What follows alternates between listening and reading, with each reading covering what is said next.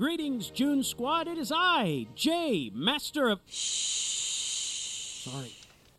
It is I, Jay, Master of all things nerdy.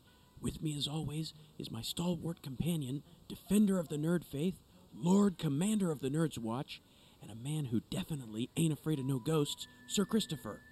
We are recording from the lower level of the New York Public Library as we continue our cross-country tour of America's most haunted locations. Although I'm a little confused as to why we're here. Dude, this is a famous haunted landmark. Within the past week, 3 people have witnessed a free-floating, full-torso vaporous apparition. It blew books off shelves and scared the socks off some poor old librarian. I hate to burst your bubble, but we've been here for hours, and we have not seen anything even remotely paranormal. What about the ectoplasm we found on the walls? Chris, I think a homeless person may have been perusing the adult book section. Please tell me you didn't touch any of that. Of course I touched it. I have to analyze it later. Listen. You smell something? The vast emptiness of the printed word? Besides that... Shh! Don't you shush me! Chris? Hang on a minute, buddy. Yeah, but, I know. You're worried about me making a scene, but you can't just let people shush you. We live in a society. This isn't NAMM, you know. There are rules. Chris! The ghost is right behind me, isn't he? Yep.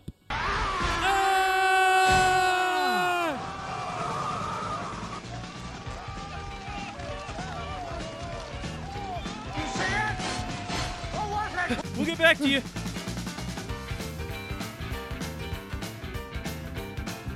In a world where 2 nerds come together to talk about all things nerdy, Just Us Nerds podcast was born. We talk about comics, movies, and all things in between. Get ready to have your mind blown by the most amazing podcast ever recorded anywhere ever. The Just Us Nerds podcast. Aw, yeah. Okay. Man, you would really think after witnessing a baleful banshee and now a librarian ghost, I would be less of a skeptic. I hate to say it, but I'm gonna say it. I told you so. Yeah, you did. Let's talk comic books. Yay!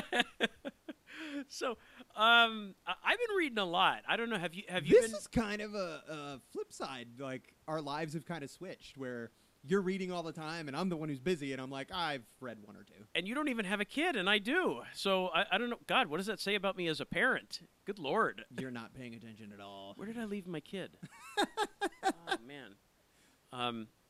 Yeah. So I I got got some of them. I got DC books to talk about. I got a Marvel book. I'm really excited to talk about this new Hulk series. I'll save that a little bit for later and kind of start with go quickly over some of the Batman stuff. Okay? Yeah. Have you been reading Batman at all? I have not, but it is on my list. I already kind of know what's going on with it. I already know the spoiler. The big spoiler. Sorry about that. But I It's won't. not really much of a spoiler. I mean, it's happened in other storylines. Well, I won't go into too much detail about it then. So If this is a spoiler to you guys, you need to fast forward. yeah.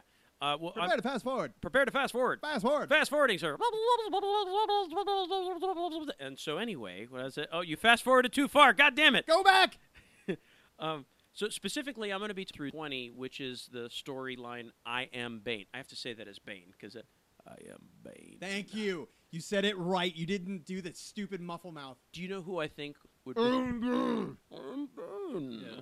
Do you know who I think actually would make a great... No disrespect to you, Mr.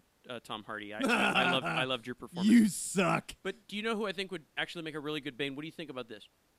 Javier Bardem as Bane.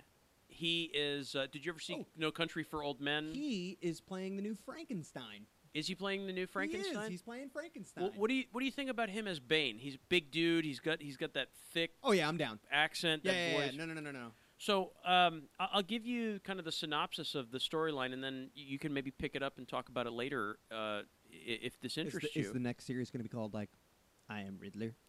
They've been doing this trend now in all of the books. So first it was I Am Suicide. I am Gotham, then I Am Suicide, and now I am Bane. And then maybe I Am Hungry. I am hungry. I am Lamp. Yeah, I Am Stapler. Are you just naming things from around the office? I love Lamp. No. So anyway, what's been going on with it? Well, okay, so just to catch you up on what's been happening in Batman, Batman invaded Bane's private island, right, exactly. and in order to steal the Psycho Pirate. Arr! Psycho Pirate! I'm a Psycho Pirate! Arr! You know, that's my 80s hair metal band. Psycho Pirate? Psycho Pirate. Nice. Yeah. So yeah, that's one of those kind of leftover characters from the 80s, but you know, he has the distinction of being the only DC character who remembers every iteration the DC universe has gone through. So he remembers New New 52, pre-52, yeah. post-crisis, pre-crisis, everything. It was interesting because Bane was, do you know what the Psycho Pirate's powers are? Are you familiar with that? I've read it, and You don't know about the Psycho Pirate? doesn't he like? Oh God, isn't he like? Go ahead, just tell me, because as soon as I say it, I'm like, ah. He has a mask Yeah. that he puts on, and when he wears the mask, he has the ability to make people feel whatever it is he wants them to feel. Okay. So he tells them, if I'm the Psycho Pirate and I look at you and I put the mask on, I go, Chris, you are very afraid right now. You would be very afraid. Or you're... Does he look like the pirate from Scooby Doo? He does not look like the pirate See, from Scooby-Doo. That's I'm what sorry. bothers me. I want him to like have the red beard and yar. I'm the Psycho Pirate. I want you to feel like you're dying of scurvy. You're going to feel self-doubt, something awful. Like you're going for a job interview and you think you might be the oldest one there. You know, Arr. no offense, but I think we'd be terrible villains like ever, because I'd look at him and be like, you feel like you've just crapped your pants. And you just I don't and know. you're embarrassed and like walking around there like, oh. Is that idiocy, Chris, or is that brilliance? Maybe a little bit of both. I think it's brilliance. So Bane now. Bane. I am Bane. What gives him his strength, or what previously gave him his strength? Venom. I get my strength from Venom. So this steroid that makes him more powerful. It's more than just a It's steroid. It's the juice, man. It It's is the, beyond it is the juice. It's a juice factory. So what's happened by this point in the story, Bane has stopped using Venom, but one of the things they've established in the story is that when you stop using Venom, the withdrawal effects are just horrible. Yeah, he's basically going insane. You're in constant pain. You feel Bane's just in like pain. Bane is in pain. Somewhere in Maine. In Maine or in Spain on the Oh. plane. Oh, all right. We got to keep going. So he has the Psycho Pirate around, basically using him as a drug. as a drug. He's using him as a painkiller. Okay, leave him there. He right. Well, no, sorry. Batman needs him. Batman needs him to help save a life. So, But Psycho Pirate is saving a life. yeah, but a more important life. Oh, than so a Bane. life that matters. A life that according to matters. Batman, and I'm a Batman fan. So Batman goes to Bane's private island, steals basically his stash in a sense. I mean, he steals Psycho Pirate. So Bane decides, you're not going to come into my neighborhood and fuck with my shit. So he goes on a mission to Gotham to basically steal back the Psycho Pirate, but also cause some chaos along the way, and that's what this story, I Am Bane, is about. Oh, okay. What I like about it is the writer really did, and I apologize, I didn't do my homework. I don't remember who the writer is. There are some nice moments where they're paying homage to the 1990s Nightfall Why series. does he threaten to break his back again? Well, no. Well, and I don't know what necessarily is considered canon anymore in the New 52, if he broke Batman's back or not. He did break him, by the way, did break his back, by the way, in I Am Suicide. So Bane has broken his back. So he did it again. He did it again, I guess. But okay, so in Nightfall, right? That's Bane's first meeting with Batman, and ever. And that's when That was the creation of Bane. he breaks out Arkham.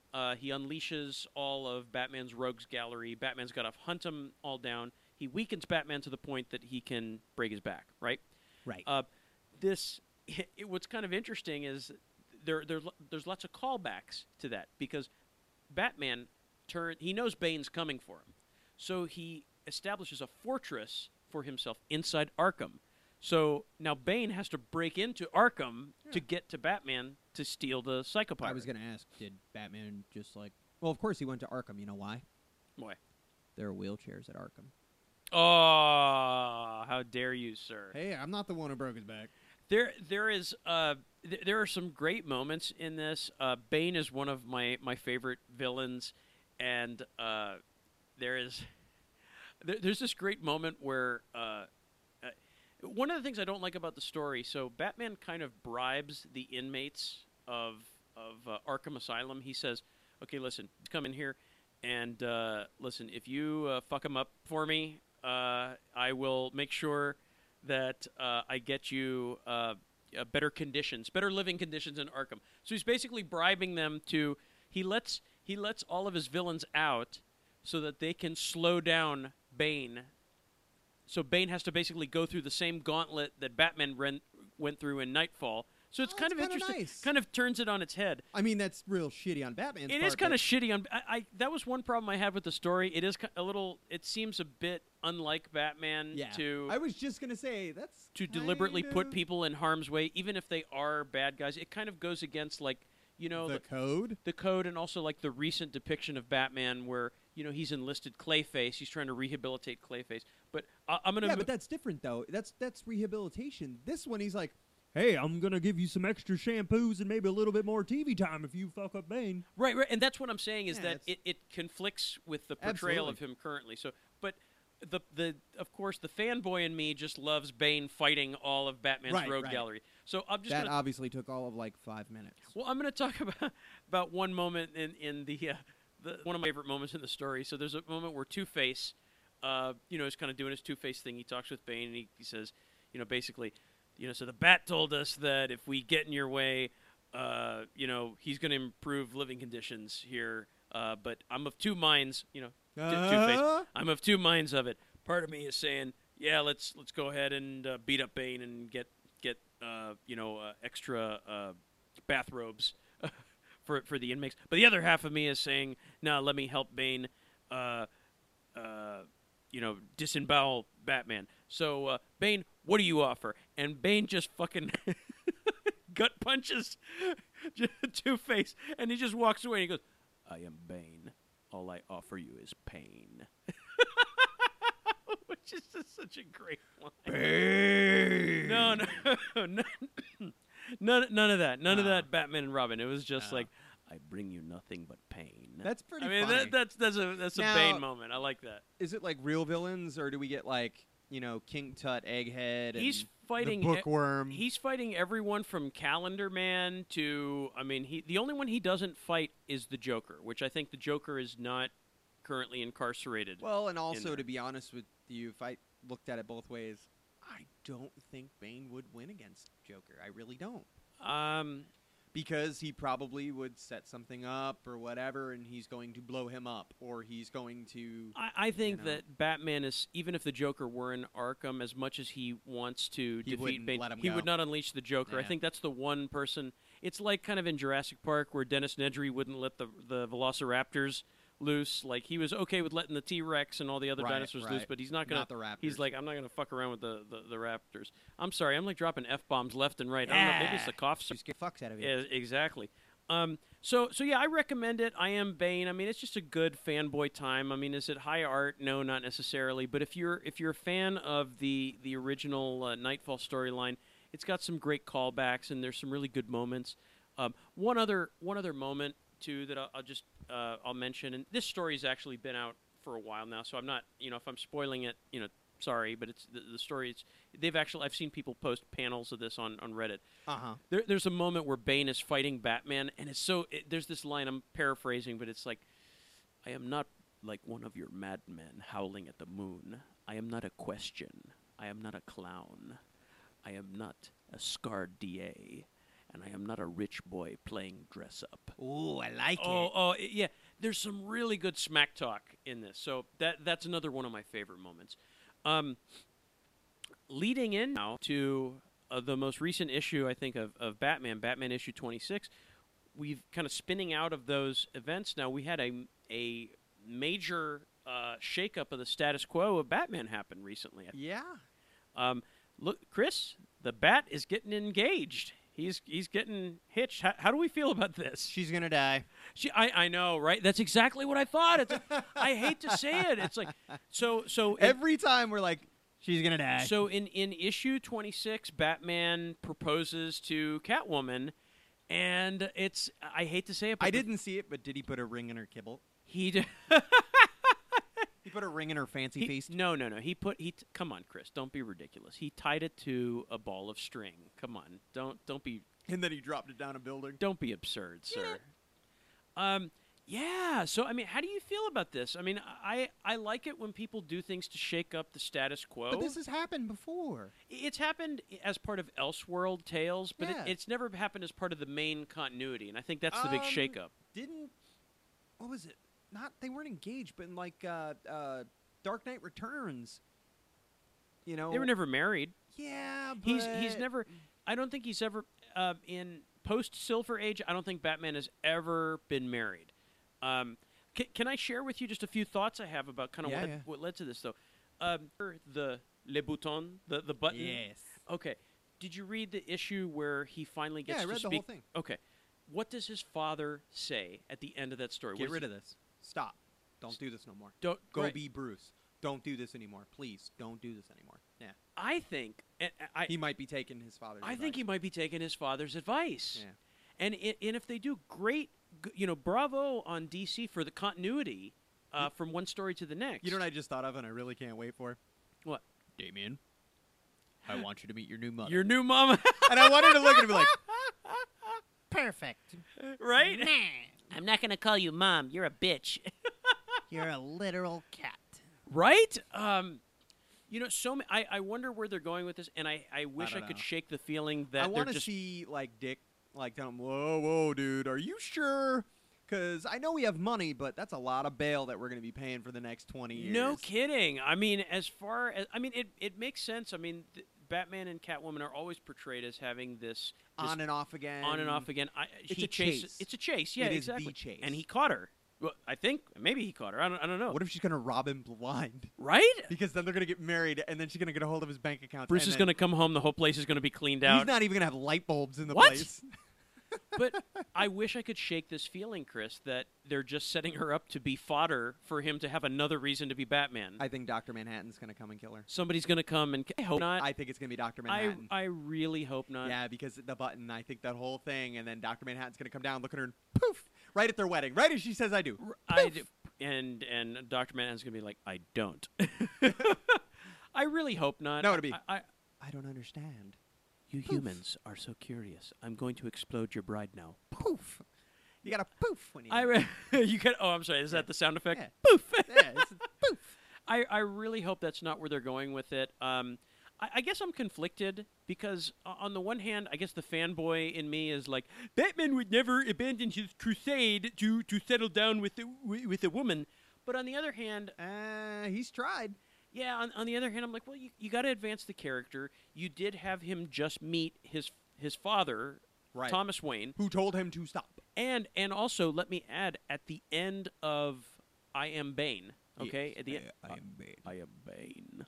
At the end of I Am Bane, there's a moment where Bruce is kind of lingering between life and death. Bane has beaten him within an inch of his life, Right. and he has a vision of his mother, and he's talking with his mother. And his mother tells him also basically kind of the same thing as his father. You don't need to do this. Yeah. You don't need to do this for this. Go, live your life. Be happy. So the part of me that's in favor of this, it makes sense from a narrative perspective because you're advancing the character. Yeah, and I always kind of liked it too because who else could live up to his lifestyle, his, that kind of is, but Catwoman because she lives the same life. She gets it. Yeah. Selena, we're the same. Split.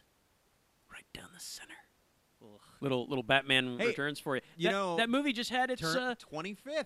oh, damn. 25 years. Oh, my God. And I can tell you when I saw that. All right. All right. So I'll never forget it. I was 25. I was 6 years old. Oh, my God. And what happened was, I'll never forget it. I came home from school. It was first grade, and I came home from school. and my dad was home, which was weird because my dad never got home until like 9 at night. Right. And he was home. I guess he started vacation or something. And my dad looks at me, and he gets down to one knee. I'll never forget it. He gets down to my level, gets down to one knee, and puts his hands on my shoulder, and he looks at me and he says, we're going to do something fun. And I'm like, yeah? He goes, yeah. He goes, do you know what we're going to do? And I'll never forget it. Out of the blue, I literally looked at him and go, we're going to go see Batman. Like that. He looked at my mother, and he looked like he was going to punch her through a wall. He's like, you told him! Woman! Like, he's like, you told him! Like that. And she goes, I swear to God, I didn't say anything. And he looked at me, and he goes, Oh, my God. yes, we're going to go see Batman. Fine, get in the car. Like that. Oh, my God. Eh. God, that's...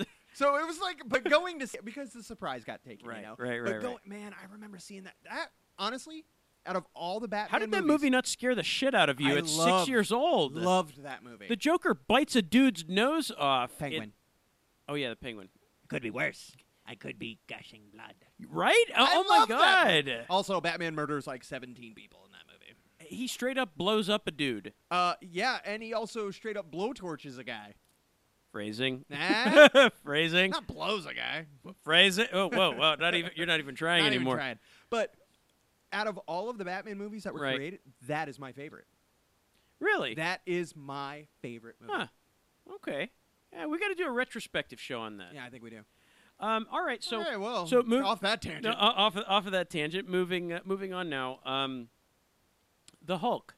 So I don't know. Did this surprise you that this was showing up in my Comixology? Did you? Are you No. Sometimes like I'll look and I'm like, oh, he's into this. Do you have no Okay. interest in this book? Are you like I have always found the Hulk disinteresting. really? Always. Yeah. I'm like, okay, good for you. You're a roided out jock who gets mad, who throws temper tantrums and then tears your cute pink pants, and then the next thing you know, you're picking up a tank and throwing it at the White House. Well, maybe this will change your mind about the character. I don't know. It's a chick. Yeah, but no, it's so much more than that. So, I read Hulk issues 1 through 6. I wish you guys could see the face Chris is making right now. This is literally impress me face. if there were like the equivalent of that, like the jerking off motion that people make, if there were the facial like equivalent of that, Chris is making that face right now. Like, yeah, whatever, man. So I read Hulk issue 1 through 6. So this is written by Mariko Tamaki and illustrated by Nico Leone. You can find it right now on Comixology. Probably the back issues you can probably get them for cheap, but the newer issues are $3.99. Or you can go to your local comic book store and bring money and buy it. Support the industry. Go see our friends at Vieira Comics. Go pick up an issue of this. All right, so this is a brand new. This is kind of in line with Marvel's sort of gender swapping that they're doing now. They've done it with Thor. They've done it with They did it years ago with Captain Marvel. They did it years ago with Captain Marvel, and now they're doing it with the Hulk. Oh, don't forget, now Mary Jane has powers too. And now Mary Jane has powers. So this is post Civil War II, and this is following the adventures of Jennifer Walters. So most of you may know her if you're not familiar with her, formerly known as the sensational She-Hulk. So Chris, again, the look of just disinterest. He's like, go on. Go on. So just to recap, in case you didn't finish Civil War II, following those events, She-Hulk was savagely beaten by the Mad Titan Thanos. She was put into a coma, and she wakes up to find out that her cousin, the original Hulk, was killed by Hawkeye. He had it coming. He had it coming? That green bastard. Right. So issues 1 through 6 follow Jennifer's attempts to put her life back together, and she's renounced life as a superhero. Violence. Oh no! Well, I guess you could say she's renounced being a superhero, basically. And So she's a villain. no, not a villain. Oh, okay. She's a Neutral. lawyer. Well, I guess maybe Eh? depending on your point of view, might be considered a villain. Now she becomes the Shulk. Now she- half shark, half Hulk. The Shulk. Right. So issues 1 through 6 are kind of dealing with that, and but as usually how these stories go, getting out of superhero life is not as easy as she would think it to be. Or to quote Al Pacino, "Every time I try to get out, they pull me back in." was pretty damn good. Thank you, sir. But that sounds a little bit more Dick Tracy than God. Everywhere I turn, it's Tracy. Yeah, that was. God, I love that movie. That was a little more Big Boy Caprice than Godfather. So, what do I like about this? Why should you read this? Your face right now, Chris is like, I'm not gonna read it. I don't fucking care what you say. I'm not reading this shit. Okay. Listen to me. Why should I read it? Why should you read? Listen to me, man. This is okay. This tells a really thoughtful story about the effects of trauma while remaining true to the original spirit of the Incredible Hulk. Okay, so don't get mad. Okay, no, well, so She-Hulk, right? She was created as a cash grab. I mean, originally, was created as a cash grab so that no one else could take the idea of a female Hulk. Do you right? think she stays at the Hulk like she's the entire Hulk? You know, that special week of the month. The whole Hulk and nothing but the Hulk. What are you talking about? Change back? Are you asking me if she turns into the Hulk during her menstrual period? Are you asking me that, sir? Beforehand, you know. Before her menstrual period? Yeah. I don't know. I don't know, sir. I don't know. Maybe we should ask. May I continue, sir? Hey, sir, you're making me interested. Now I'm wondering where these questions are coming from. Look, we're gonna get so much hate mail. Oh, I know, right? Go ahead, email me. I mean, over the years, She-Hulk has been used as kind of like a comedic figure. She can break the fourth wall. She can talk to the reader, much like Deadpool. Okay. She's also been used as cheesecake for fanboys. Hey, I'm a fan. I mean, she was one of the first green women I was ever in love with. That's not true. It's not true. Who was the first? Star Trek. No, even before Star Trek. Even before Star Trek, it was yeah. No, mine was the green one from Star Trek. Oh my God, I had such a crush on Green Hulk when I was a teenager. But, I'm sorry, who? Green She-Hulk. Thank you, because you're like Green Hulk, and I'm like, whatever. All right, cool, bro. I don't know. My brain's not. I coughed out half my brains. Anyway, so in this new series, Hulk. I mean, you notice they've done away with the she. It's not about she's the Hulk. No, I mean, you can't gender identify. She is now the Hulk. Meh. So, I mean, Jennifer Walters is being used to explore how people cope with the aftermath of horrible things, which it really reminds me of some of the great work that Peter David did when he worked on the original Incredible Hulk in 1987. So, your complaint about the Hulk, he's just a roided-out dude, smashes tanks and all of that. Yes. Peter David, when he started writing on the Hulk, he turned it more into a story about trauma, that Bruce Banner was this guy who had this horrible childhood, and the only way that he could cope with it was repressing all of his feelings of anger, and that's what, when he got exposed to the accident... The radiation, that's what came out. That's what came out. That's what the Hulk represents. The Hulk is his id. The Hulk is the unbridled release of all of this trauma. Did you ever think that maybe David Banner should have bought a car? How did this show end every episode? Do do do do. Yeah. Do do do. In this age, he would be getting an Uber. Right? he wouldn't be doing the sad walk anymore. He'd be doing an Uber. He wouldn't. I'm sorry, I don't mean to. No. Hey, these are the questions. This is what this show's about, sir. This is what we do. So if you don't like it, tough. I guess so. Because I have a microphone and you don't. So you will listen to every damn word I have to say. See, what's fun about this is I can start things and then you just light it up, and then we're not talking about the Hulk anymore. See, all right. So with this story, I mean, Jennifer's no longer being portrayed as this comedic figure. Now she is like this tragic figure. She's been turned into this trauma victim. And whereas before her transformation into She-Hulk was used to symbolize empowerment and hedonism, now the transformation takes on a very different meaning. It's a metaphor of what I imagine it being like for someone with PTSD when they start having the memories of a traumatic event come back. And even the description of the transformation itself, Jennifer describes it as being almost intrusive, almost like she's being violated by her memories. And so now instead of empowerment, she feels powerless when the transformation occurs. And you see in the story that she's afraid of losing control, and which is a trait typically associated with her cousin. And now even visually she looks different. She's got the gray skin now with these cracks of just cracks in her skin of lotion. Green under. No, it doesn't need lotion. Oh. So I really love what Marieke and company have done. They've struck a great balance here between the seriousness of the subject matter while maintaining brief moments of comic relief. So I mentioned that she's an attorney in the book, right? So all of her clients happen to be superpowered individuals. Yeah, I remember that. So she represented Matt Murdock, didn't she?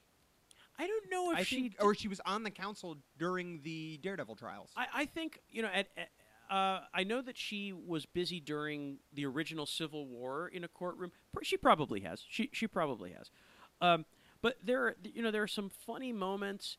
I forget, this very large woman, like a giantess or something like that, is complaining about how the store is suing her. There's a store suing her because she crushed all of their furniture because she was trying it out. Little kind of funny moments like that. And then you have this very serious moment where the client that she's representing is this shut-in who is about to be evicted out of her home. And her story, it's great. It sort of parallels Jen's own story of trauma. Oh. So the woman, her name is Maze, was attacked, and in her own way has become a prisoner to her own fear. She's become an agoraphobic. She doesn't leave her apartment since being attacked. What? You're making a face. Yeah. What? They stole this. What do you mean? The new Green Lantern. Oh, yeah. She's an agoraphobic also. Well, I mean, come on. It's not like... come on, dude. Green and now agoraphobic. And female. Well, no, Jennifer is not agoraphobic. She's just afraid of turning into the Hulk. She doesn't want to turn into the Hulk anymore. Tomato, potato. What's bad about this book? Yeah, Chris, what's bad about this book? Yeah. Chris is... My ears kind of perked up a just little bit. The lack of interest here up my ears. is palpable. The pacing is slower than your typical Capes and Tights book, but it does so in service of the story. Just to give you an idea, Jennifer does not transform into the Hulk until issue 6. It sounds like one of those movies where you're expecting the monster and they don't turn into the monster to the superhero until like 45 minutes in. It's like the last Batman movie. Remember? He was only Batman for like 30 minutes. Yeah, and yeah. It didn't happen until like at least the third act. Yeah, exactly. Well, yeah. Only, in my opinion, this is a better story. I'll give you that. So it's not a negative for me. Oh, I was talking Christian Bale. No, that's the one I'm talking about. That's what I'm talking about, too. Oh, wow. Yeah, wow. That's okay. Yeah. Whoa, we just learned something new. Awesome. So, it's not... No, I think the story is very... That's how highly I think it's a very good story in this. Yeah. So I think the pacing is not negative unless, you're looking for an action-focused story. So I'm just going to read just one of the lines from it, that just one of my favorite moments, and this is Jennifer kind of describing. It just kind of conveys what the transformation now means. This is what happens now when I think about what happened to me. It used to feel strong, changing, becoming something powerful. Now it feels like dying, like a truck driving through my heart. And so that's her as she's trying to fight off. Sir, yes, go ahead. Oh my God. What do you? Yes. I don't know, man. You're not feeling it? No. You're not picking down what they're. No. You're not picking up what they're putting down. No. You're not smelling what they're cooking. No, I am, and I'm calling the fire department. All right. Well, what do you want? What you've been reading? You want to? Anyway, before we move on to that, just real quick. Go ahead. It's Finish called your sob story. It's called Hulk 1-6. If you're looking for a good, well-paced story that kind of harkens back. This isn't it. The days of Peter David. Jay recommends it. Chris does not. All right. What you been reading, buddy? So, I wanted to do a little bit of rereads. Okay. Going back to stuff, but I'm also reading stuff that I knew existed, but it was one of those where I'm like, I haven't read that. I need to pick that up. So, one of my favorite comic books, actually some of the first comic books I ever read, was the Indiana Jones series, the continuations of the Indiana Jones during the 80s and 90s. Remember those? Well, was that Dark Horse that published those? Yes. Okay. Well, they put out an omnibus, Volume 1. Love that word. Omnibus. Omnibus. Awesome? Omnibus. So I had read that a couple years ago, and then a couple weeks ago, I was like, man, I wonder if they made any more of those. Well, it turns out they've made 4. So there's 4 Omnibus right now. Omnibuy? Yeah, Omnibuy. So I'm going to buy them. I'm going to buy the Omnibuy. I'm going to buy them. So I bought Volume 2, and I started reading it. And I want to tell you my favorite story so far. Please, yeah. So it was released April through July of 1995. Oh, man. Okay? Let's see. Where was I? I was in high school. I was in my sophomore year. Okay. Oh, okay. I was in 4th grade. Jay is old. Yes, you are. Actually, nope. Yeah, 4th grade. So anyway, it was written by Elaine Lee. It was, oh God, it's giving me everybody. So anyway, it was written by her, and like 17 other people were involved. And it is called Indiana Jones and the Spear of Destiny. Oh, I like that. Right? I like that. So, of course, we're looking for the spear that, of course, pierced the side of Christ, and all that kind of stuff. A lot of Christian mythology with the Yeah, they do Indiana a lot of Jones that. franchise. The Ark of the Covenant, Yeah. the Holy Grail, Right. So Jesus' do-rag. Yeah, I believe that's called the Shroud. You didn't read that one? No. Well, anyway, so this one picks up right as the third one, Raiders of the Lost Ark, or I'm sorry, The Last Crusade ends. Really? Oh, okay. Literally, it's panel for panel where he's hanging out and he's like, Dad, I can almost get it. And he's like, Indiana, let it go. and he's okay. So anyway, it takes up like right as they're they even did the Lost in His Own Museum. Oh, that's cool. And it picks up like right where it goes. So and then it's like sometime later, and it does little nuances and little tie-ins. Like I think they're in Wales, and comes to find out his father has been invited to a Grail seminar, so that way they can try to find the location of the Grail. And Been there, done that. I know, I'm kind of like... Noobs. I wonder if he sat there like, the cat that ate the canary the entire time, where he's like, I found it. I found it, I know where it is, and I've also slept with your mother. I've lost it. I dropped it. But anyway, so it picks up, and they find out that they're going to have to find the Spear of Destiny. Well, Indy gets a job in Ireland, and while in Ireland, he is excavating a Celtic... it's a burial mound. One of the giant burial mounds. And it is... Homer Simpson here. You never told me that this house was built on an Indian burial ground! No, you didn't! Oh, yeah? Well, that's not my recollection. Yeah, well, goodbye. He says he mentioned it 6 or 7 times. Anyway. So, it goes on. You like that? I totally just... We're just not going to talk about what happened. Magic. Magic, yes. All right, so... I'm sorry. Go ahead. All right, so he goes through the burial mound. Well, it comes to find out that they find inscriptions. Now, this is before Christ and everything like that. The Spear of Destiny, or the Spear of Longinus, as you will. Longinus was the man who stabbed Christ. Okay. Just a little bit of theory there. But anyway, so the Spear of Destiny was actually an ancient weapon. And it was actually brought to the people by the Celtic gods. Oh, okay. All right. Right? So, Indy decides that he needs a little help. So who does he ask? His father. All right. So you get another Jones Boys All adventure. Right. Oh, cool. So, cool. But you get little... and I like it because you get little nuances. Like, Indy's on this boat, and the captain is arguing with him.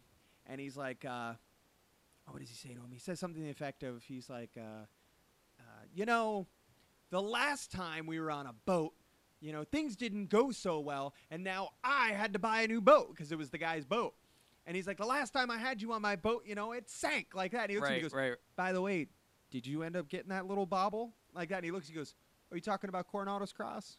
No, it went to a museum. So it was his boat that blew up. Little callbacks to... Yeah, you get the little callbacks to the movies. Cool. So, but all in all, like I said, it was a great movie. Or a great movie. It was a great. It felt like a movie. No, it really did, and I love these stories. So, like I said, if you get the chance, go pull back these and read them. Are you reading them in print, or are you reading them on Comixology? Oh no, they're in print. Yeah, they're in print. Okay, all right, excellent. Okay, let's do some movie talk. Strange things are afoot at the Circle K. When this baby hits 88 miles per hour, you're gonna see some serious shit. This episode was badly written! Joey, you like movies about gladiators? Human sacrifice, dogs and cats living together, mass hysteria. Are you not entertained? Are you not entertained? Is this not why you are here?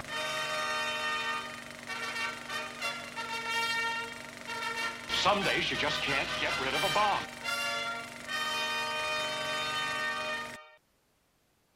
All right. Well, a little movie came out recently. Kind of blew up the world. Yeah, exactly. Wonder Woman, of course. Woman! Oh, my God, yeah. I'm going to say, I honestly will tell you this, and you know how I am about this. I've always felt her character is meh. You know? Didn't excite you? Not really. I went into this not expecting anything. I really didn't. I mean, isn't that the way you should go into a movie, though? Maybe expect nothing. Yeah, expect nothing. Yeah, I suppose. We should say, so Chris and I, we're going to be doing our review now of Wonder Woman. It's going to be a little spoiler heavy, so if you don't want to listen to the spoilers, if you haven't seen Wonder Woman, you may want to fast forward. Fast forward. Fast forward, sir. All right. So, go ahead. No. Keep going. No. So, but like I said, I walked in and I wasn't expecting anything. I'm like, all right, this will be great. You know, we'll see how it is. But I got to tell you, man, this was pretty damn good. You liked it. It was pretty damn good. Right. What'd you like about it? All right, this is DC's Captain America. I think so. This is DC. I it think is. so. It's a period piece. Right. It's exactly what it is. I liked. It was a good storytelling. Yeah. It was a good explanation. Pacing was solid. Yeah, like I said, I thought it was the action. I loved a lot of the fight sequences and the way things worked. It's just and fun everything worked. watching her kick ass as Wonder Woman. Well, not even just that. I mean, everything. See, you got to understand, a fight is like a dance, okay? And if one person doesn't know how to dance, the fight looks like shit, and that's just how it works. Yeah, think of like a clock. If all the cogs don't work correctly, the clock is never going to tell time. So, with that, I mean, just the way that their hands went and everything was just very precise. It was very, very good, but it also made choreography was excellent. Yes, yeah, and it also opened up parts of other worlds. I don't know if you noticed it. There are other things that happen in that movie. No. What do you mean? Well, first off, I do like that Bruce Wayne is kind of in the movie. Yeah. There's a kind of a allusion but to him. He's kind of not. Yeah. So, do you know what this kind of reminded me of? What? This is Titanic. Think about it. Yeah. Okay. This is Titanic. I see the elements there. You got a character kind of reminiscing about a lost love, an object, and getting an object back that sort of reminds her of a lost love. Right. Okay. All right. So I'm with you. That's what I kind of thought of. But anyway, they were very, very close to the comic. I thought that was really good. I really enjoyed that. But anyway, the other thing in it, I don't know if you noticed or not, who was the female villain in it? Oh, I may mispronounce her name. I want to say Moreau, Dr. Poison. Dr. Poison. Dr. Poison, yeah. Do you know what she's famous for? Poison? Yes. But she also creates a little thing. Did you notice with the German officer? What happened that he gave him? Oh, it enhanced his strength. You think that's Venom? Do you think it's that's the beginning stages of Venom? Do you no, think it's it is. Cool. I you know what? Yeah. I didn't even make that connection. Yeah. So wow. She okay. also is the creation of that because she lives. They make her live. Yeah, she does. I hadn't made that connection, but that's you know what, Chris? One of the things I kind of liked about this movie was it didn't seem very preoccupied with setting up a cinematic universe. No, it really didn't. It just kind of did its own thing. It was interested in telling its own story, And that was really a strength. And I think some of my complaints about some of the earlier DC movies have been that they've been more focused on setting up the next movie and not telling their own story. Yeah, was that everything that you liked about it, or was there more you wanted to say? No, I think I'm good. Go ahead. Well, I think you and I are right. We're aligned on this one, buddy, because I really enjoyed this movie. Right. In fact, I had to kind of take a step back and think about, why do I like this so much? Do I like this because just on its own merits? Do I like it because it's the first modern DC movie that I think is actually a good movie? So I didn't want that to color it. Wait a minute. Man of Steel. It wasn't terrible, but I walked out of Wonder Woman feeling the way I wanted to feel when I walked out of Superman. I felt inspired. I walked out of Superman that way. I felt inspired walking. I still can't get past him snapping Zod's neck. Yeah, I can't get past that. I walked out of Wonder Woman feeling inspired. Wonder Woman, for me, has become for the DC that Superman was supposed to be. I think just a couple things. Gal Gadot's portrayal, awesome. No, very, very well. Fantastic. Now, I'm going to say Tatiana... we had an interview recently. Tatiana Dictar. With Tatiana Dictar, and I'll say she was absolutely right. Yes, Miss Dictar, you are absolutely correct. Absolutely right. You were correct to caution us. Gal Gadot hits it out of the park. I hereby rescind any comments that I have ever made of her. No. The thing was, we weren't making fun of Gal Gadot. What we said was we thought Tatiana was the greatest Wonder Woman ever, and I gotta kind of take that back. She's number 2. She's a number 2, but you know what? There's no shame in being number 2 to Gal Gadot. No, I give it. No, Gal Gadot. I was really impressed with her skills as an actress, and you know what came through for me in her performance that was just essential to this character. Yes. She conveys this warmth. I don't know if you picked up on it when you were watching. Oh no, I did. Like there's this. You want to hug her. Yeah. Like you just want to like you get a feeling like if this were a real person, like she would be the nicest, kindest, warmest person that you would ever want to be around. It's this kindness while also being this badass warrior. Right. Well, it's something else, by the way, I noticed, and I'll give you an example, and I really like this. Yeah. Remember I was saying it was close to the comics? Yeah. They stole something from a newer comic book? Was it the ice cream moment? Yes. I love that. Yes. I love that. Because in Justice League War, when they did the cartoon, yeah. She's like, what is this? And she's like, you should be very proud of yourself. But she's like threatening with this guy with a sword. He's like, whatever, lady, just take it. And she's like, you should be very, very proud of your craft. And like they use that. She's so earnest. Yeah. She's so earnest, and that's captured so well. And the other thing, and also for me, for the time, that's the thing for me is yes. It's a time period piece. So for me, I'm going to love it anyway. But what I love is what was going on during that time. Oh, we had women's suffrage going on. So at that time, women are looked as second-class citizens, and here comes this woman who can do all of it. Like she's like, "How can you fight in this?" Like, she goes, "Oh, well, we don't." Right. I love that. Yeah. Agreed. I looked at him like, "That's my woman." Agreed. And the one other thing too that Gal Gadot conveys so well is you really get a sense of this compassion that she has for all of humanity. Like there's a moment where they're walking on the bridge, and she encounters some injured soldiers coming back, and the look on her face when she comes across the suffering and just there's that, but she's also mad at him because she's like, we need to be there. Well, and that's the compassion. That's the compassion I'm talking about. So Gal Gadot just really hit it out of the park with her performance. I'm so impressed with her as an actress, and I was very pleasantly surprised. I will say, in all honesty, there are 2 people that needed to be in this movie that were not. Okay. And I'm kind of upset. Who's that? I think I can never remember their Greek names, but anyway, the female general, the Amazon general. Yes. That either needed to be Lucy Lawless, or no, seriously, that needed to be like Lucy Lawless because in my eye, she's done her voice for so long, and she really is the original badass when it comes to that. Yeah. And also, of course, you know who we needed in there.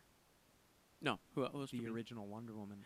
It would, yeah. We got a special credit, like a thank you. A little Linda Carter. We got a thank Linda Carter, but I was like, oh, come on, you could have done a little bit. You would have liked a little cameo in there. Was there anything you didn't like?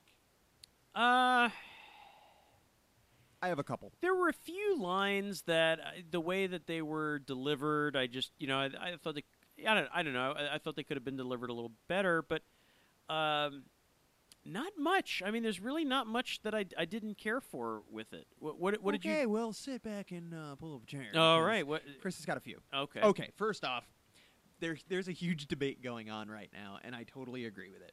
There's the scene where they're at this dinner party, and Diana is walking with this beautiful, big, flowy dress. I think I know what you're going to say. Sword tucked in between her butt cheeks. So here's the problem, though. First off. Yes. So she has that sword, and now women are online like, I can hide a sword. Look it. Okay, no. Here's the thing you don't understand. Okay, that thing is like mega sharp. It's going to just slice anything it comes across. Cut your butt cheeks. So we had that. Then in that same kind of scene in that area, when she hops on the horse and starts running after them, what does she do? Takes her dress off. Yeah. Strips and it she off. magically has her armor on underneath it. Because here's the thing. That dress was way too flowy and way too tight for it to even... You would have seen her armor just bulking out from underneath it. You were able to see her tatas. So therefore, you would not have seen her chest plate. You could see her tatas, so you couldn't see her plate. Yes. So I was kind of upset. I'm looking and I'm like, well, this is bullshit. Well, I suppose if that's the only Nope, problem... there's more. Oh, there's more. Okay. There's more. All right. So go on. Finally, I do like the reveal of who Ares is. Yes, I enjoyed that also. Professor Lupin. Yes. I didn't expect it, even though I knew he was playing Ares. Oh, I didn't know that. I knew he was playing Ares, and I totally forgot. I didn't know that. But that was a nice twist. But there's something that I don't like. Okay. The armor seemed way too CGI, like it was a little rough. Yes. It seemed a little rough to me. Yes. It seemed rushed. Yes. But then also, for me, that is way too... And Jen even agreed with me. He's way too thin and small of a guy. And I look at him and I'm like, meh. All right. I get it. It's kind of cool, but not really. I'm going to echo those sentiments, Chris, because there were a few times where the CGI looked a little glaring. If you had, like, Liam Neeson, who's around the same, but he's got that more of that bigger stature, I would have looked at him and be like, okay, I'm good with it. However, on the other hand, though, you got to look at it, like we've always said this, Superman doesn't need to be muscular. Right. He's the strongest being on Earth. Right. So therefore, we could look at this and go, okay, he's an old, frail dude. However, he's a god. He's a god, yeah. So he can pretty much be whatever he wants. But I just looked at it and it didn't fit. It felt to me that he did not fit in that role. Not to mention, well, I think it's a perfect disguise. Oh, yeah, because he was hiding in plain sight. Yeah, he was hiding in plain sight. I mean, it's a perfect disguise. I mean, you're going to think... I mean, if you're Ares and you're trying to be incognito, I would think you would take the form of you. So, okay, all right. Any other gripes? I mean, like I said, I liked the love... the love relationship. I thought it was pretty good. Love the chemistry with Chris really Pine. well. Yeah, I thought they did really well. He was my other favorite thing about the movie. Chris Pine is fantastic. I still want him as Green Lantern, though. You want him to be Green Lantern? I did. Yeah, I did. I really did. Because he's got that attitude, and he's so cool, and, it's Kirk with a ring. He brought a lot to this role. I really liked him as Steve Trevor. I did not like them killing him off, though. Yeah. He Captain America did. He did. Except he's not in the ice. I was disappointed that he died. However, Chris, I will say it does add a lot more emotional resonance to the story. Meh. One of the reasons, if I have a complaint about any of the Marvel movies, there are no stakes. Nobody dies. That's not true. Quicksilver. Quicksilver's died. Yeah. And Agent Coulson, maybe. And unless you watch Agents of S.H.I.E.L.D. Hello, Rhodey's been crippled.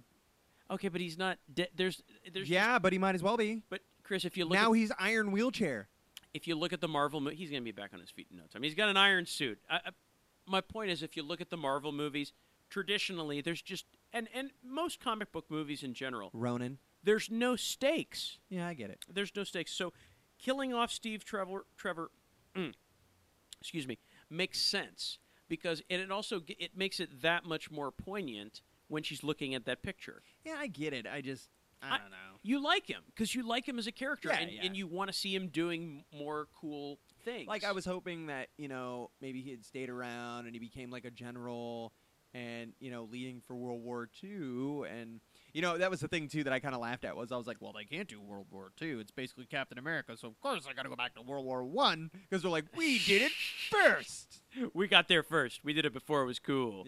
So, like I said, all in all, this was pretty high rating. All right, so how many Wonder Woman bracelets of what do you call those things that she wears? Are bracelets? Yeah, don't they have a name? No, they don't have any name. Okay, how many invisible jets do you give this? Out of 10? A good solid 8. You give it 8? I'll okay. give it an 8. All right, I'm gonna give it 8.5. I'm gonna give it 8.5 invisible jets. So 8 that fly and 1 that's meh. I like this. It got me excited for the DC universe.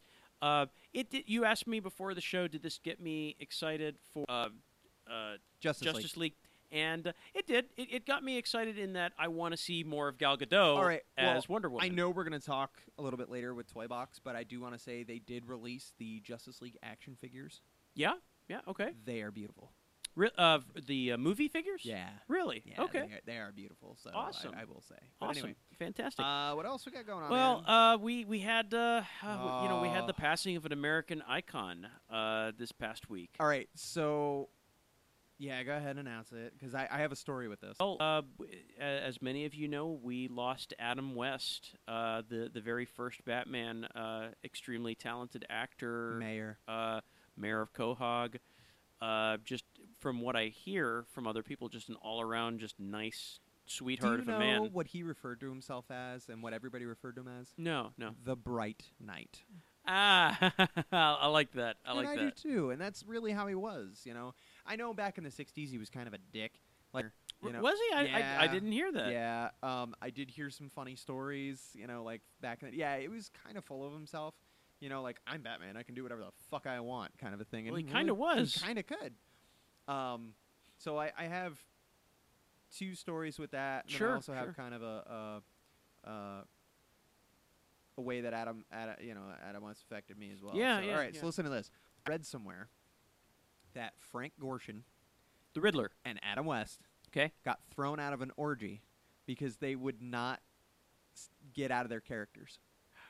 Get out of here. I swear to God. No way. I swear to God. So like, they show up to an orgy as Batman and the Riddler.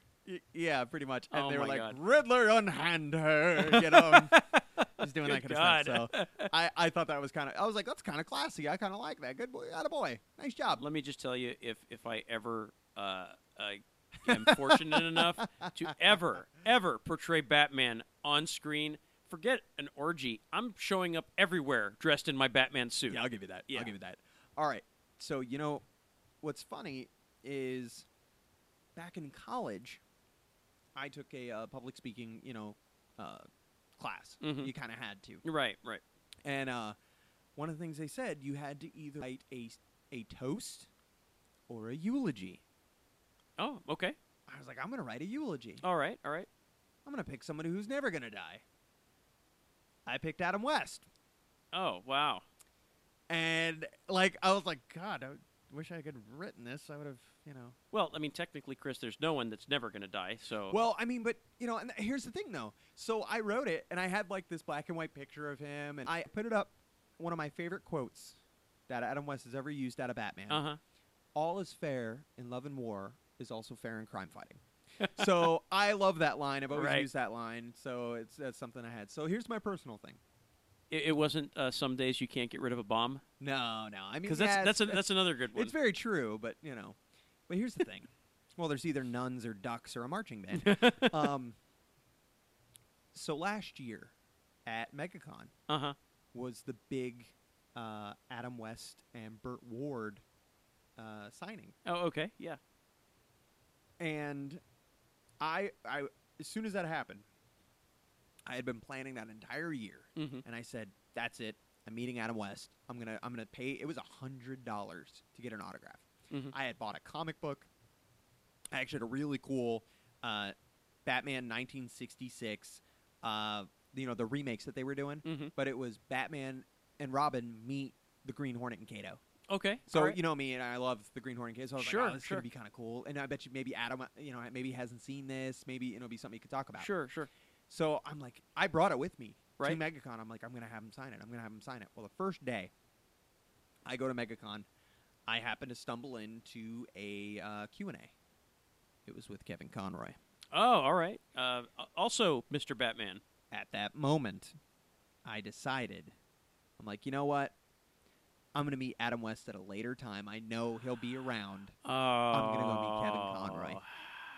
So I went and met Kevin Conroy, but I sat in the 1966 Batmobile. So, I had a little bit of a. But you had a slight brush with Adam West. Yes, but the thing was, I remember being like, he'll be there. He'll be around. So it was just kind of sad that Adam Wee has passed away. Wow. So, yeah. Oh man. Yeah. Well, yeah. We've lost a great entertainer and just an all-around nice guy. Like every story I've ever heard, like later on, he really, really was a nice guy. Just a and gem. And the thing is like he felt actually for a while that Batman kind of ruined his career. Because that was all he was known for. People couldn't see him as anything but that. He couldn't get any work. But then, as our generation kind of grew up, you noticed he got more popular. With Family Guy, with right. Like he was in a bunch of stuff, and I think it was kind of their way of saying that we love you, and this is you're still present to us. We still want you around. Sure. Well, Mr. West, Adam, we will miss you. Absolutely. Thank you for the memories. All right. One other last piece of movie news. This is sad, but also it's kind of nice. No, I think it's mostly sad. The end part's kind of nice. Yeah. Okay. I guess the end. So we got Joss Whedon now replacing Zack Snyder as the director of Justice League. Right. Which Zack Snyder dealing with some personal family tragedy. Yeah, that was terrible. To be honest, when I saw this story, I was kind of surprised because I thought the Justice League was kind of done. It was like in the can. I think they pretty much had like the principal shots done, but I think that was pretty much it because they're going back now and they're reshooting. They're doing a lot of reshoots. But just what a interesting twist that you would have the man that brought the Avengers to the screen now at the helm of Justice League. Here's the thing, though. And then this is nothing against Zack Snyder. Like I said, I think he's a brilliant director. I love the way that he is. But I looked and I'm like, oh no. I was like, look at this. DC's got Marvel's golden goose. No kidding. I was like, all right. I feel, though, that Joss was a little burnt out with Marvel after Avengers 7. No, Avengers 2, because everyone was bitching about Avengers 2 of Age of Ultron, and they didn't like this. And I thought it was good. Yeah, well, I guess he took a lot of flack about it. People Shut your fucking mouth. Shut your pie holes. It was good. Leave the man alone. Yeah, exactly. So it's weird. I felt like the need to include that as part of our movie talk because it's just such a bizarre turn of events. No, I agree with you. So it remains to be seen what influence he'll have. I'm definitely curious to go see the Justice League movie now for a couple different reasons. So, we'll see. All right, let's do some Toy Box. Where does it get those wonderful toys? Let's broaden our minds. Lawrence? All right, man, what do you got? I am super excited about this. You helped me with this acquisition. We're going to be doing a live unboxing here. A literal unboxing. A literal unboxing. We talked about this back when we were talking about what was it? The toy? Not the toy in Comic-Con. What am I thinking of? It was the big toy convention that they had. San Diego Comic-Con. It was San Diego Comic-Con, but it was also like a Toy Con or something. They were talking about the toys. And this is, Chris helped me locate it at great personal expense to him. You located it. I just traveled. I fought off 6 ninjas to get it. And I thank you for that, sir. That's what I do here. You're a gentleman and a scholar and a warrior. That is what I do here. this is, of course, the Marvel Legends 2-pack. 2-pack, and it's a Toys R Us exclusive. You won't be able to find this anywhere else, not on the secondary market. This is the 2-pack that includes the Spider-Man and Mary Jane Watson figure. It's Captain Guilty! It's Captain Guilty. But what's cool about this, I mean, first of all, let me just say I'm very excited about this because this is the first time. I have always, I'm such a completist when it comes to my action figures. Don't you have an Aunt May figure? I don't. We got to find an. She's next on the list. Working on it. You're gonna find an Aunt, but it's got to be. It can't just be any old Aunt May figure. It has to be an Aunt May figure that is in scale with the Marvel Legends figure. So, up until this point, the only Marvel Legends scale Mary Jane figure I had was the Spider-Man 2 figure, where she was like Kirsten Dunst and was in kind of the dress. But I did not have Snaggletooth. I did not have a comic accurate Mary Jane, and so I mean that was one of the reasons I was so excited about this figure, and so I'm pulling Mary Jane out first. Here she is right out of the box. So we get. She looks good. She. I've heard people comment that the face sculpt is Jean somewhat Grey. looks like Emma Stone. Take a look and see. Can you see that? No, yeah, I can. Now it's basically a Jean Grey head. Take a little bit a closer look there, Chris. Look at the detail. She's got freckles. No. They put freckles on her face. I'll be a son of a bitch. Look at that. So the painting, the paint applications are great. You know what? I could ever go on YouTube and check out the channel of this guy Shartimus Prime. He does these really fantastic toy reviews, and he's got a great toy review of this 2-pack. So it's going to do it better justice than I can do it now. But I think Chris is making Mary Jane do gang signs. What is that? That she's her arms over reach. Hold on. What? Good Lord, sir! What are you doing? Same thing you were doing to my figures the last time. So the Mary Jane figure. You know what's really cool about the paint application? What? The button on her jeans are actually painted. It's incredible detail, and I gotta give her a purse. The jeans even look a little washed out. The funny thing about the purse accessory that comes with her is essentially it's the satchel that comes with all of the Goblin figures. So does that mean they're carrying a man bag? Wait, does that mean that Goblin carries a purse? It's not a purse. It's European. So opening up now the Spider-Man figure. Yeah, I'm going to tell you right now, you're not going to like this purse. I'm not going to like this purse? Oh, okay. No. Is it, it's not Dolce & Gabbana? No, it's not even that. It doesn't fit. It's not made for this figure. Oh, man. It's made for a Goblin figure. So I'm opening the Spider-Man. Now, Chris, I don't know if you haven't been reading... No, I have. You have... So if you take a look at the costume, yeah, I saw that. It's done in this is the modern interpretation of the Spider-Man figure the Spider-Man character, where he has the incandescent spider on his chest, and the newer design, and even the eyes. If you look at the eyes on the masked face that comes with it. There's a little bit of green incandescence. Apparently, yeah. I'm not. That's kind of throwing you off, isn't it? Yeah, it's throwing me off a little bit. Chris doing a little puppet show over there for my benefit. Yeah. I'm looking now at take a look at him. The sculpt for Peter Parker. That another one of the reasons why I was so excited about this figure. That's Andrew Garfield. Do you think so? Look at it. Do you think so? Look at it. That is not Tom Holland. Oh no, it's definitely not Tom Holland. That's Andrew Garfield. I don't know if it's. Look at the smirk. If I think as much if it's Hold on. Andrew Garfield or if it's definitely a very comic accurate representation of Spider-Man. But the unmasked face was one of the accessories I was really excited about for this figure because I don't have any unmasked versions of Spider-Man. Chris is pulling up a picture of Andrew Garfield. Okay, all right, I'll grant you that. I can see that. And so now we have it. And one of the things that I'm really loving, Chris, about the Marvel Legends is how you can swap pieces and parts. Yeah, I do like now, that. A lot of the heads can be replaced. Now he's got multiple hands too, right? Yes, he does. He does. He does. I want to take a look at him. He has Sure, yeah. Take a look at him. He has multiple hands.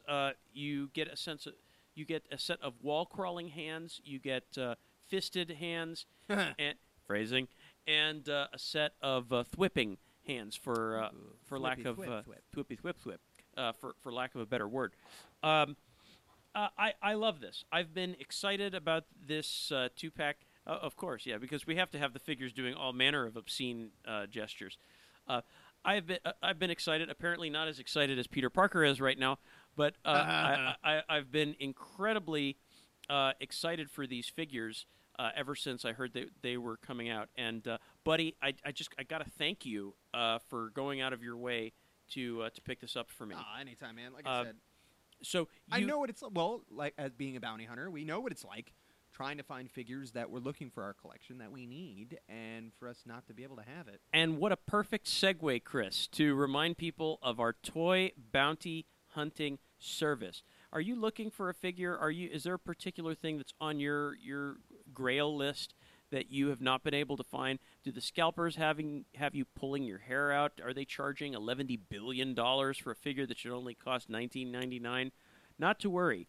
Chris and Jay, your friendly neighborhood not-for-profit toy bounty hunters, are here to help. Here's how it works. It's really simple. If there's a figure you're looking for, you simply email us at justusnerdspc@gmail.com. We will try to locate the figure for you. Either, if we can, we'll tell you where you can find it yourself so you can go get it. If in extreme cases, if we have to, we'll get it for We'll go get it for you. We'll get it for you if you front us the money and for the shipping, and we will send it off to you because at no added expense, because this is not for profit. This is just connecting nerds with their toys. All right. That's going to wrap it up for Toy Box. Just want to let people know about some things that are upcoming. I'm so excited. We have some really exciting interviews coming our way. Yeah, you've kind of done it now.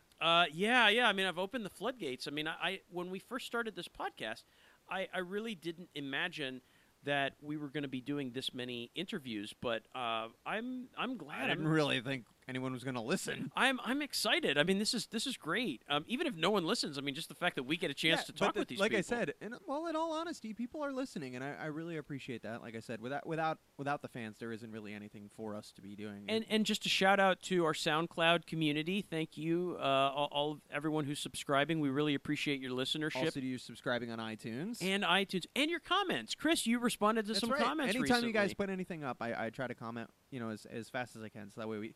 To know that there are real people that, we do really appreciate you guys hanging out We with want us. to hear from you. So do you have an opinion about something that we've talked about today? Write us at justusnerdspc@gmail.com. Like us on Facebook. Like us on our Instagram page. Or drop us a comment on our YouTube page. Subscribe. And please subscribe. Yeah, absolutely. As well as subscribe to iTunes and, of course, subscribe to SoundCloud. Absolutely. So just to give you guys a taste of what's to come, we got a couple people from the industry that we're looking to interview about their career. Of course, we've got our good buddy Jim Fern. I can't wait. Jim's always a blast, man. He's a lot of fun. I can't wait to... I'd love to interview him more and hear some more of his stories. He's probably going to become a regular, I hope. I hope so, really too. Do if he can make time for it, that would be wonderful. Mr. Jose Delbo. I got to talk a little bit about this. This is so cool, man. I had sort of a brush with a figure from my childhood, really, at this year's MegaCon. Mr. Jose Delbo is... very prolific artist, comic book artist, who worked for many years on the original Transformers comic book. And that's a book that's near and dear to my heart because this was the first comic book. That was the first comic book you ever picked up. I ever bought.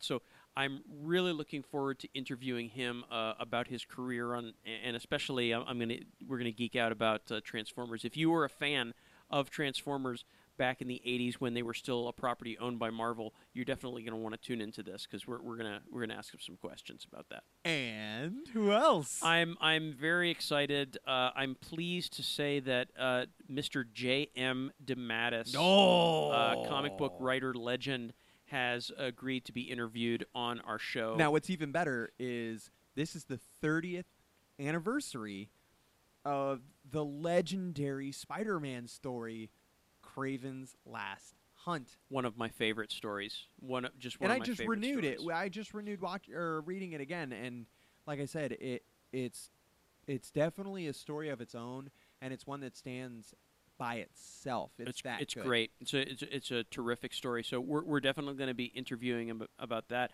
Of course, Mr. DeMatteis also, you'll know him from. He wrote Justice League for many years for DC Comics. He's written for television. He's written for Justice League Unlimited. He's written for Batman: The Brave and the Bold. The list goes on. The man is a legend. The man has done anything in comic book world. Yeah. So we're very pleased that we'll be bringing you an interview with him in the future. Well, gang, that is all the time we have for this, our 38th episode of the Just Us Nerds podcast. So I hope you'll join us next time as Chris and I... Whoa, Chris, look out! No worries, buddy. It turns out the ghosts were just pissed about my overdue library books. I brought them back, paid some fines. We're cool now. Wow. This has been a really weird day. Well, this has been Chris and Jay of the Just Us Nerds podcast, reminding you not to look directly into the trap, don't cross the streams, and of course, if someone asks if you're a god, you say yes! Bye-bye and take care.